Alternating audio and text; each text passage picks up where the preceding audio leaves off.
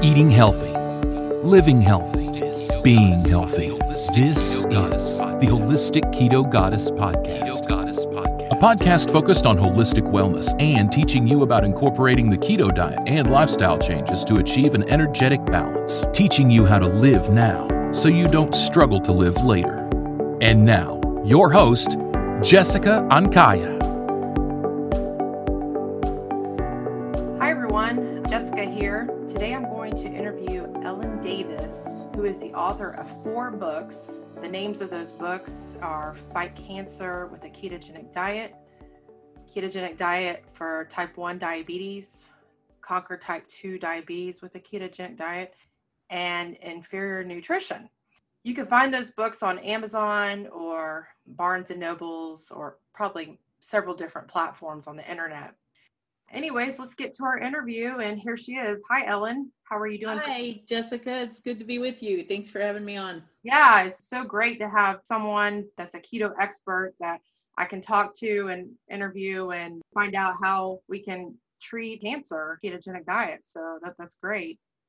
Let's get to the first question. So what is the primary method that the ketogenic diet can be used to help prevent and treat cancer, would you say? Well, I can give you kind of the biochemical understate of that. And basically, I don't want to get too complicated because I don't want people's eyes glazing over, but it's so most normal cells in your body can take incoming food particles, your food gets digested, and they can make energy. And there are 2 different paths for that. The first path, which happens in the cytoplasm of every cell, which is kind of like this thing that surrounds or is the inside of the whole cell. That first path is called glycolysis, and it doesn't need oxygen, but it burns a lot of sugar, and it only produces a small amount of energy, but it's important because it also produces substrates or molecules for the second process, which is where most of the cell's energy is made. So this second process, the more robust energy path, it's called cellular respiration. And it's dependent upon oxygen. So that's why it's so important that we breathe. And it's why you will die if you can't breathe. And it happens within these little structures called mitochondria. And you might remember from high school that the mitochondria are the cell's powerhouses. Oh, yeah. So the mitochondria basically can burn products of sugar, but it can also burn products from fatty acid burning and from fat byproducts called ketones. So ketones are made when your body switches over from burning sugar as a main fuel to burning fat as a main fuel. This is important because most types of cancer have broken mitochondria. So they can't burn fat, fatty acids, or ketones for fuel. They depend exclusively on sugar. And I would say, I call them basically, most cancer cells are sugar addicts. They can only use sugar as a fuel. So when you adopt a ketogenic diet, you're going to cut way back on the amount of sugar that you eat. So sugar comes from carbohydrates in the diet. And that's sugars and starches, and pasta, bread, starchy vegetables like sweet potatoes and things like that. When you cut those out of your diet, it forces your body to use fat as fuel. Now that's great for weight loss, but it's also great for your metabolism and especially if you have cancer, because you're basically starving the cancer cell of the sugar that it needs. And while at the same time, all of your normal cells are able to burn those fatty acids or ketones for fuel. And that's especially important for the brain. So the brain can use ketones for fuel instead of sugar. And it actually does quite well. And I would say that it's probably our normal state of being to be what's called ketosis. I think which so. Means you're burning fat and ketones for fuel instead. Right. I think ketosis is a very natural process. And I mean, you look at our ancestors, they probably went, especially in the winter, went for months and months without any access to any starches. And all they ate was probably meat, especially in, the colder climates where snow and all that. So they made it through and they were a lot healthier, and cancer was a lot less abundant back then. And I don't even know that it really even existed back in Paleolithic times. I don't think it did.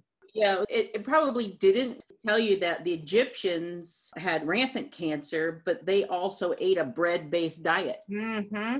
Mm-hmm. So when we switched over, if you look at Lauren Cordain's stuff, when we switched over to an agrarian farming type lifestyle, and it was kind of necessary because we were running out of animals to eat. Sure.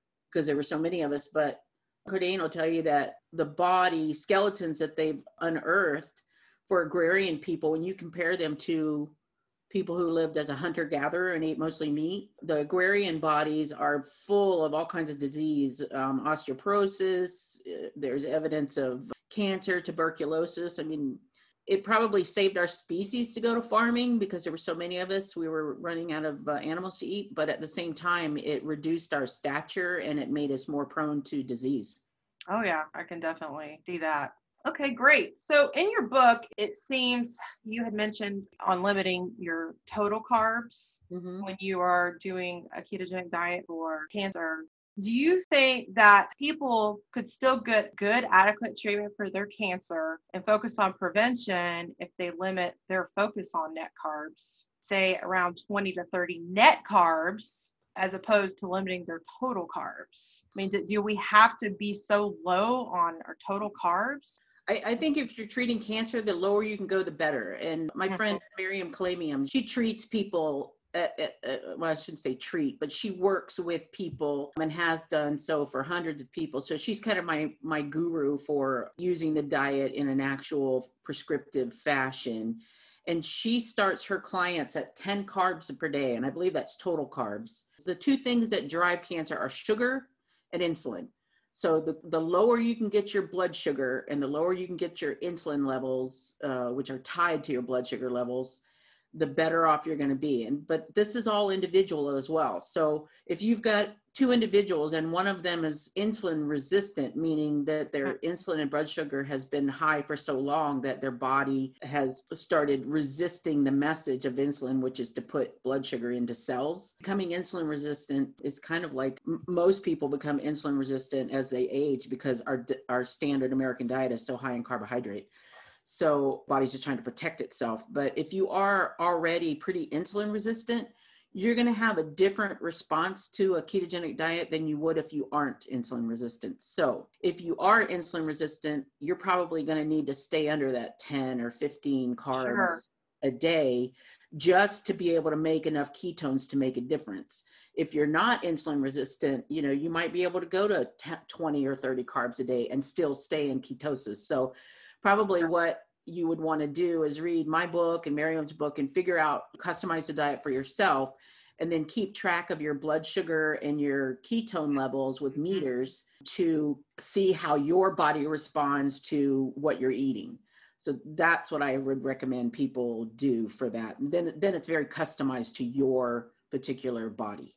That's right. And that's what I recommend for people to do too, is I tell them, everyone is wondering, well, how many carbs or net carbs should I stay under? And I just say, well, everybody's different. But before I thought, well, at least to stay under 50 net carbs. But it's like anymore, I feel like it's better to look at your total carbs. Yeah. Stay under like 20 or 30 total carbs to get into a good ketosis. But even like you said, people that are insulin resistant may have to go a lot lower, like under 50. And I think, sorry to interrupt you, the alcohols, net carbs, you take out sugar, alcohols, and fiber and all of that stuff.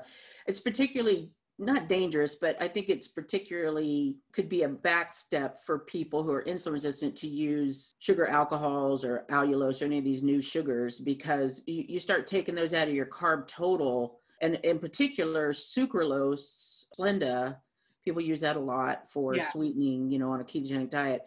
And that has an insulin response. So it's been shown in studies that sucralose in particular will get you an insulin response. I think it's better to go with total carbs because you kind of limit then automatically the amount of artificial sugars or whatever fiber that you're eating, which can contribute to the total carb and then contribute to maybe jacking up your insulin, even if it doesn't affect your blood sugar, because insulin is a big driver of cancer cell growth. Sure. So there's downstream effects from having a high insulin level, even if your blood sugar is not high. Sure. And it's like if you're wanting treatment for cancer or say you've hit a stall in your weight loss on keto, you're going to have to avoid those keto treats like the keto cookies or brownies. Yeah, it's a plain diet, you know, it's on a ketogenic diet. I mean, if you're not a vegetarian, you know, it's going to be mostly meat and some salad vegetables. So, I mean, even the meat needs to be limited. And again, when you go to follow my book or Miriam's book, it will tell you exactly how many grams of protein to eat and, you know, for your particular body size. So it's not so much that you're limiting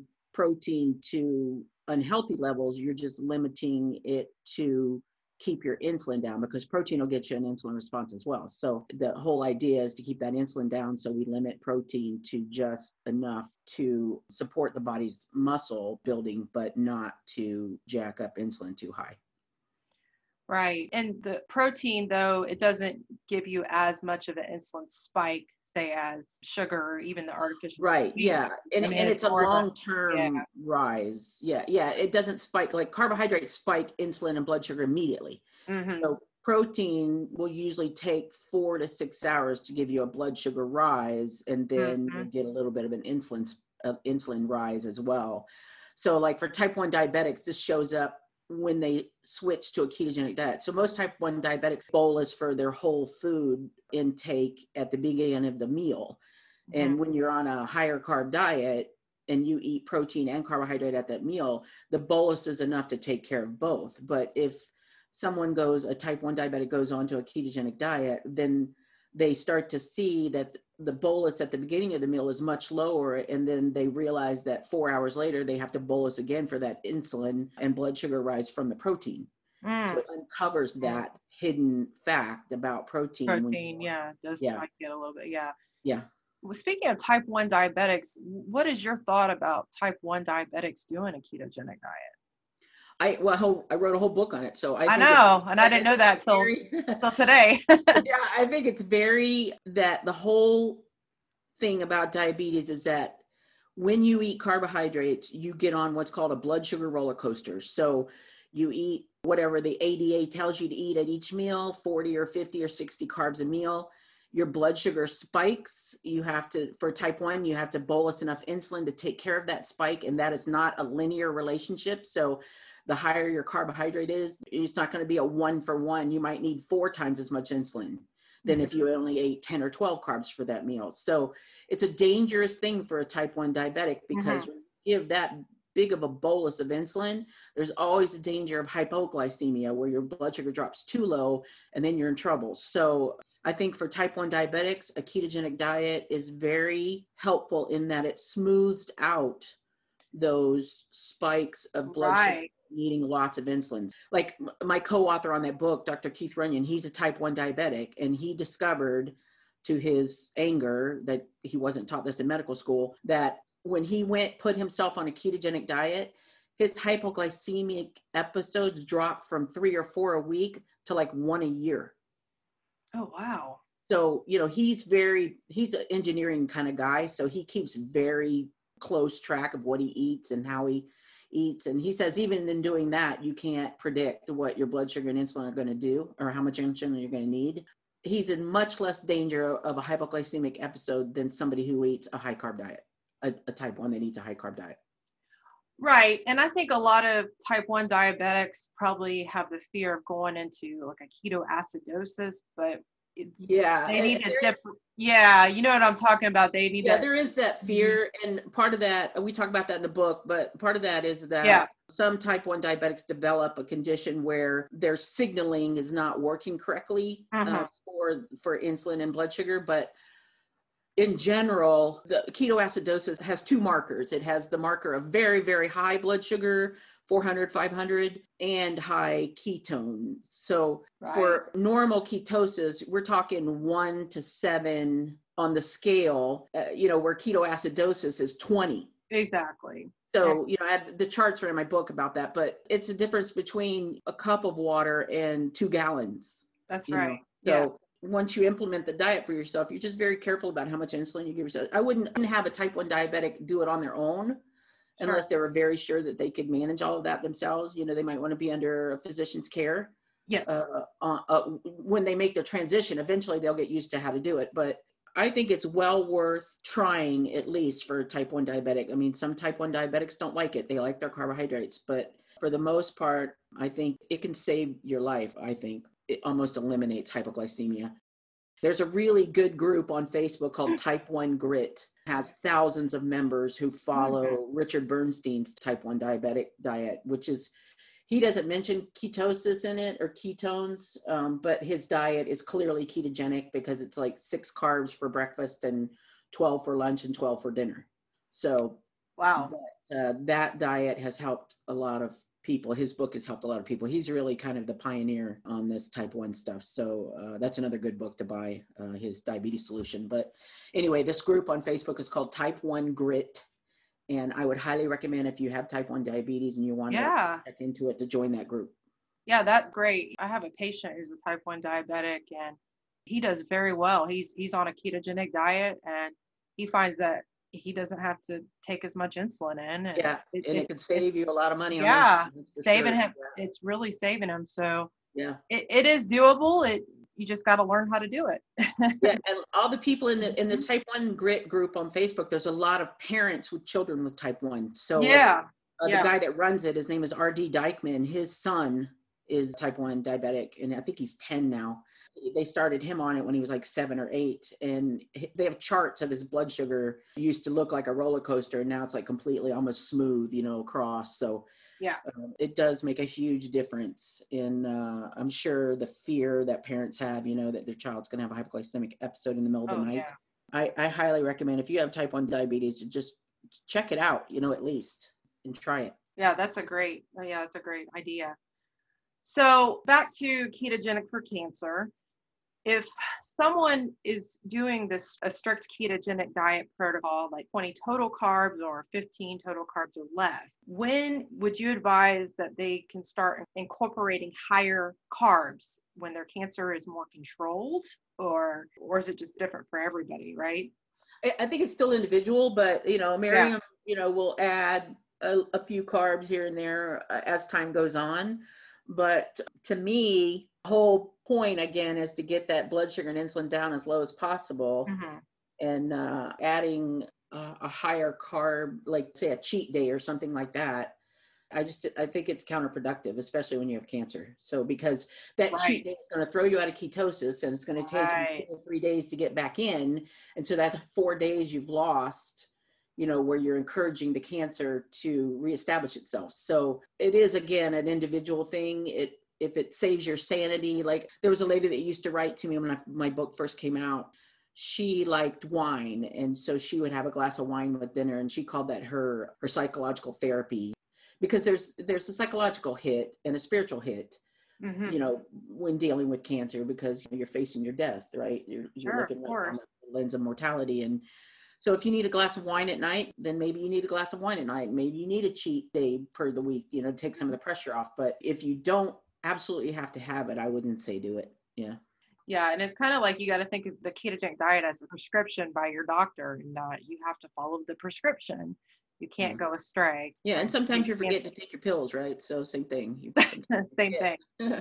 So you got to be as compliant as possible.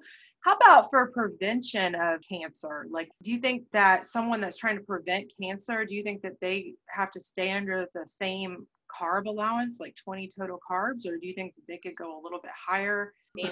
I don't know that you can prevent cancer with a ketogenic diet. There are stories, of people getting cancer who are on ketogenic diets. So I don't think you can prevent it. But Dr. Seyfried, who wrote, the metabolic protocol for what we're talking about here for ketogenic diet for cancer at Boston University, he has mentioned several times in his podcasts or on, I've seen him at conferences speaking, that doing a 1 week fast every year or every half year would cause a clear out, of maybe cancerous stem cells or something like that. So, I mean, you could use fasting as a way to ramp up ketosis for a week and see if that helps kill off stem cells. But I don't think there's any studies on this. So, and I think it depends, again, on other factors. It's not just a physical thing for cancer. I think that there are some metaphysical. Metaphysical.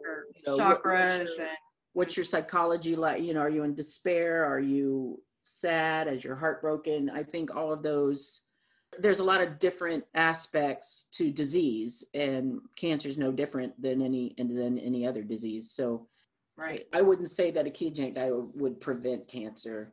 And it's a little dangerous, to think that, because then you think, well, I'm eating ketogenically, I don't need to worry about anything else. So you let your mood be sour every day, or you hate people, or whatever it is, hatred in your heart, whatever it is. I'm going out on a limb here, but I think that it's important to look at the whole person. Right. But of course, comparing to our American standard diet, better than that. Oh yeah, absolutely. Yeah, Anything you can get away from the standard American diet is the sad diet, as they say, is good. I mean, if you just, I think you'd go a long way to improving your health just to cut sugar and starch out of your diet. Yeah. So stop the cost of bread and sugar, and you would feel so much better from just doing that.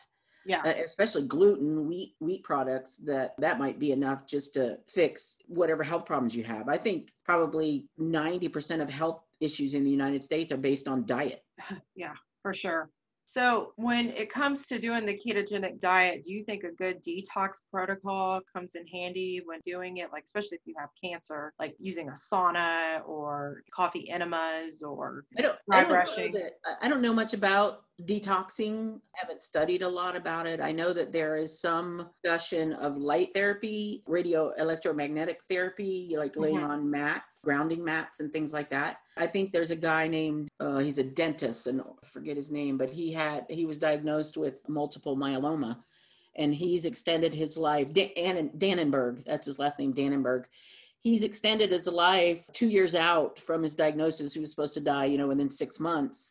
And he does that electromagnetic grounding mat. And he says it really makes a huge difference for him. So yes, I've heard of that. But I don't know that that's a detox thing. I know sauna treatments have been mentioned as well. There's hyperbaric oxygen treatments that are supposed to be very helpful. So I just don't know enough about detoxing to answer that question for you. That's okay. Now, what about, you talked a little bit about keto, vegan, or vegetarian earlier. What are your thoughts on keto, vegan, or keto vegetarian if you were undergoing keto for cancer treatment? So keto vegetarian, I think you could probably pull it off to some extent, because when you're on a vegetarian vegan diet, you're eating a lot of carbohydrate. Now it's good carbohydrates, what they say in quotes, good carbohydrates, vegetables and fruit and stuff like that, but that's still carbohydrate. Your body doesn't know the difference. Yeah. So if you eat, a handful of strawberries versus half a Snickers bar or a quarter of a Snicker bar, it's the same thing to the body. Right.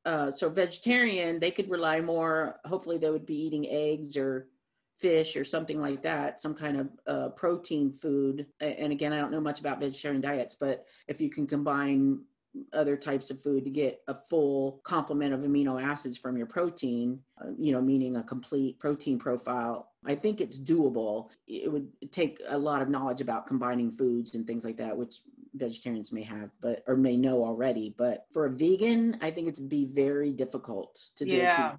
I think there's just at a certain point that the level of carbohydrate just gets you too much of an insulin response, which shuts down ketosis. So you're just not, I think it would be near impossible for a vegan to do a ketogenic diet. Yeah. And I tried keto vegan. I did it for about a month or two. And I found that I was getting very fatigued from not getting the B vitamins naturally from meat sources. And so I was becoming anemic, and I had to start supplementing. And I found that I could not go under, let's say, 30 net carbs. I couldn't get my carbs low enough to get into a good ketosis. Yeah. So I know what you're saying firsthand from just experiencing it. And so I decided to incorporate meat back in just because I just couldn't do it. Now, I may have deficiency, the MTHFR deficiency. Maybe I'm just can't process the B vitamins. I don't know. I've never been tested, but I just thought, man, if I have to take supplements to feel good, then to me, that's, I look at it from the point of view, like, if we evolved eating certain types of foods, like Cordain talks about this Paleolithic diet type thing. Mm-hmm. And I know people do vegan and vegetarian diets for other reasons, that have to do with their faith or morals or whatever. But I just look at it from the point of view, if you're not able to get as important a vitamin as B12 is, I mean, you'll die without B12. If you're not able to get that from the foods you're eating, that's probably not the diet that the human being evolved on. Exactly. Because otherwise we wouldn't have evolved. That's right. So that's the way I look at it. But it's not to say you shouldn't do a vegan diet if you want to do it, or a vegetarian diet. That's up to you. It's your life. You can do whatever you want. Right. But your physical body requires B12 vitamins and vitamin levels to function correctly. So keep that in mind. Exactly. All right, great. Well, let me ask you one more question. And because we kind of talked about it a little bit earlier about metaphysical work for cancer. So that involves healing your chakras or forgiving your past or trying to forgive yourself. If you want to just delve into that a little bit. And I think that cancer is not all a physical cause, I believe. I think that everything is energy. And so if your energy is marred by negative emotion, hatred, sadness, despair, whatever it is, that's going to have an effect on your overall health. So I think controlling your thought processes so that you try to look at the blessings in your life or the goodness in your life more than you look at the negative things in your life, to me, can only have positive consequences. So, the more you focus on the positive, the more likely that you're going to improve your health. But, I have no studies to back that up. That's just I guess there are studies on prayer and things like that. Yeah, there is. Yeah. That prayer and positive feelings and laughter and things like that do increase markers for positive health within the body. So, it's not that far-fetched. Right. And I've read stuff about, negative thoughts can increase acidosis in your body, in which when we have an acidic body, we're more prone to disease. So the whole idea is we want to keep our body as alkaline as possible by eating lots of good nourishing foods like good vegetables and healthy organic meats and thinking very positive. And I think there's something to be said for that. So, yep. But all right, well, this has been great. And thank you so much. And I'm going to include the links for your books on our transcript. So if any of you would like to purchase her books, there's 4 of them. Please go to the transcript and you can be directed to her books. I hope you have a great day, Ellen. And thank you. Thanks for having me on. It's been nice to chat. Yeah, it's been great. I'll talk to you soon. All right. Thanks. Bye-bye. Bye, everyone. This has been the Holistic Keto Goddess Podcast with Jessica Ankaya. Follow the Holistic Keto Goddess on social media like Pinterest, Twitter, and Facebook. If you have any questions about today's show or how you can live a healthier life, visit holisticketogoddess.com and go more in depth with blogs and healthy living resources. Like, share, subscribe, and listen wherever you find your favorite podcasts. Thank you for listening to the Holistic Keto Goddess Podcast with Jessica Ankaya.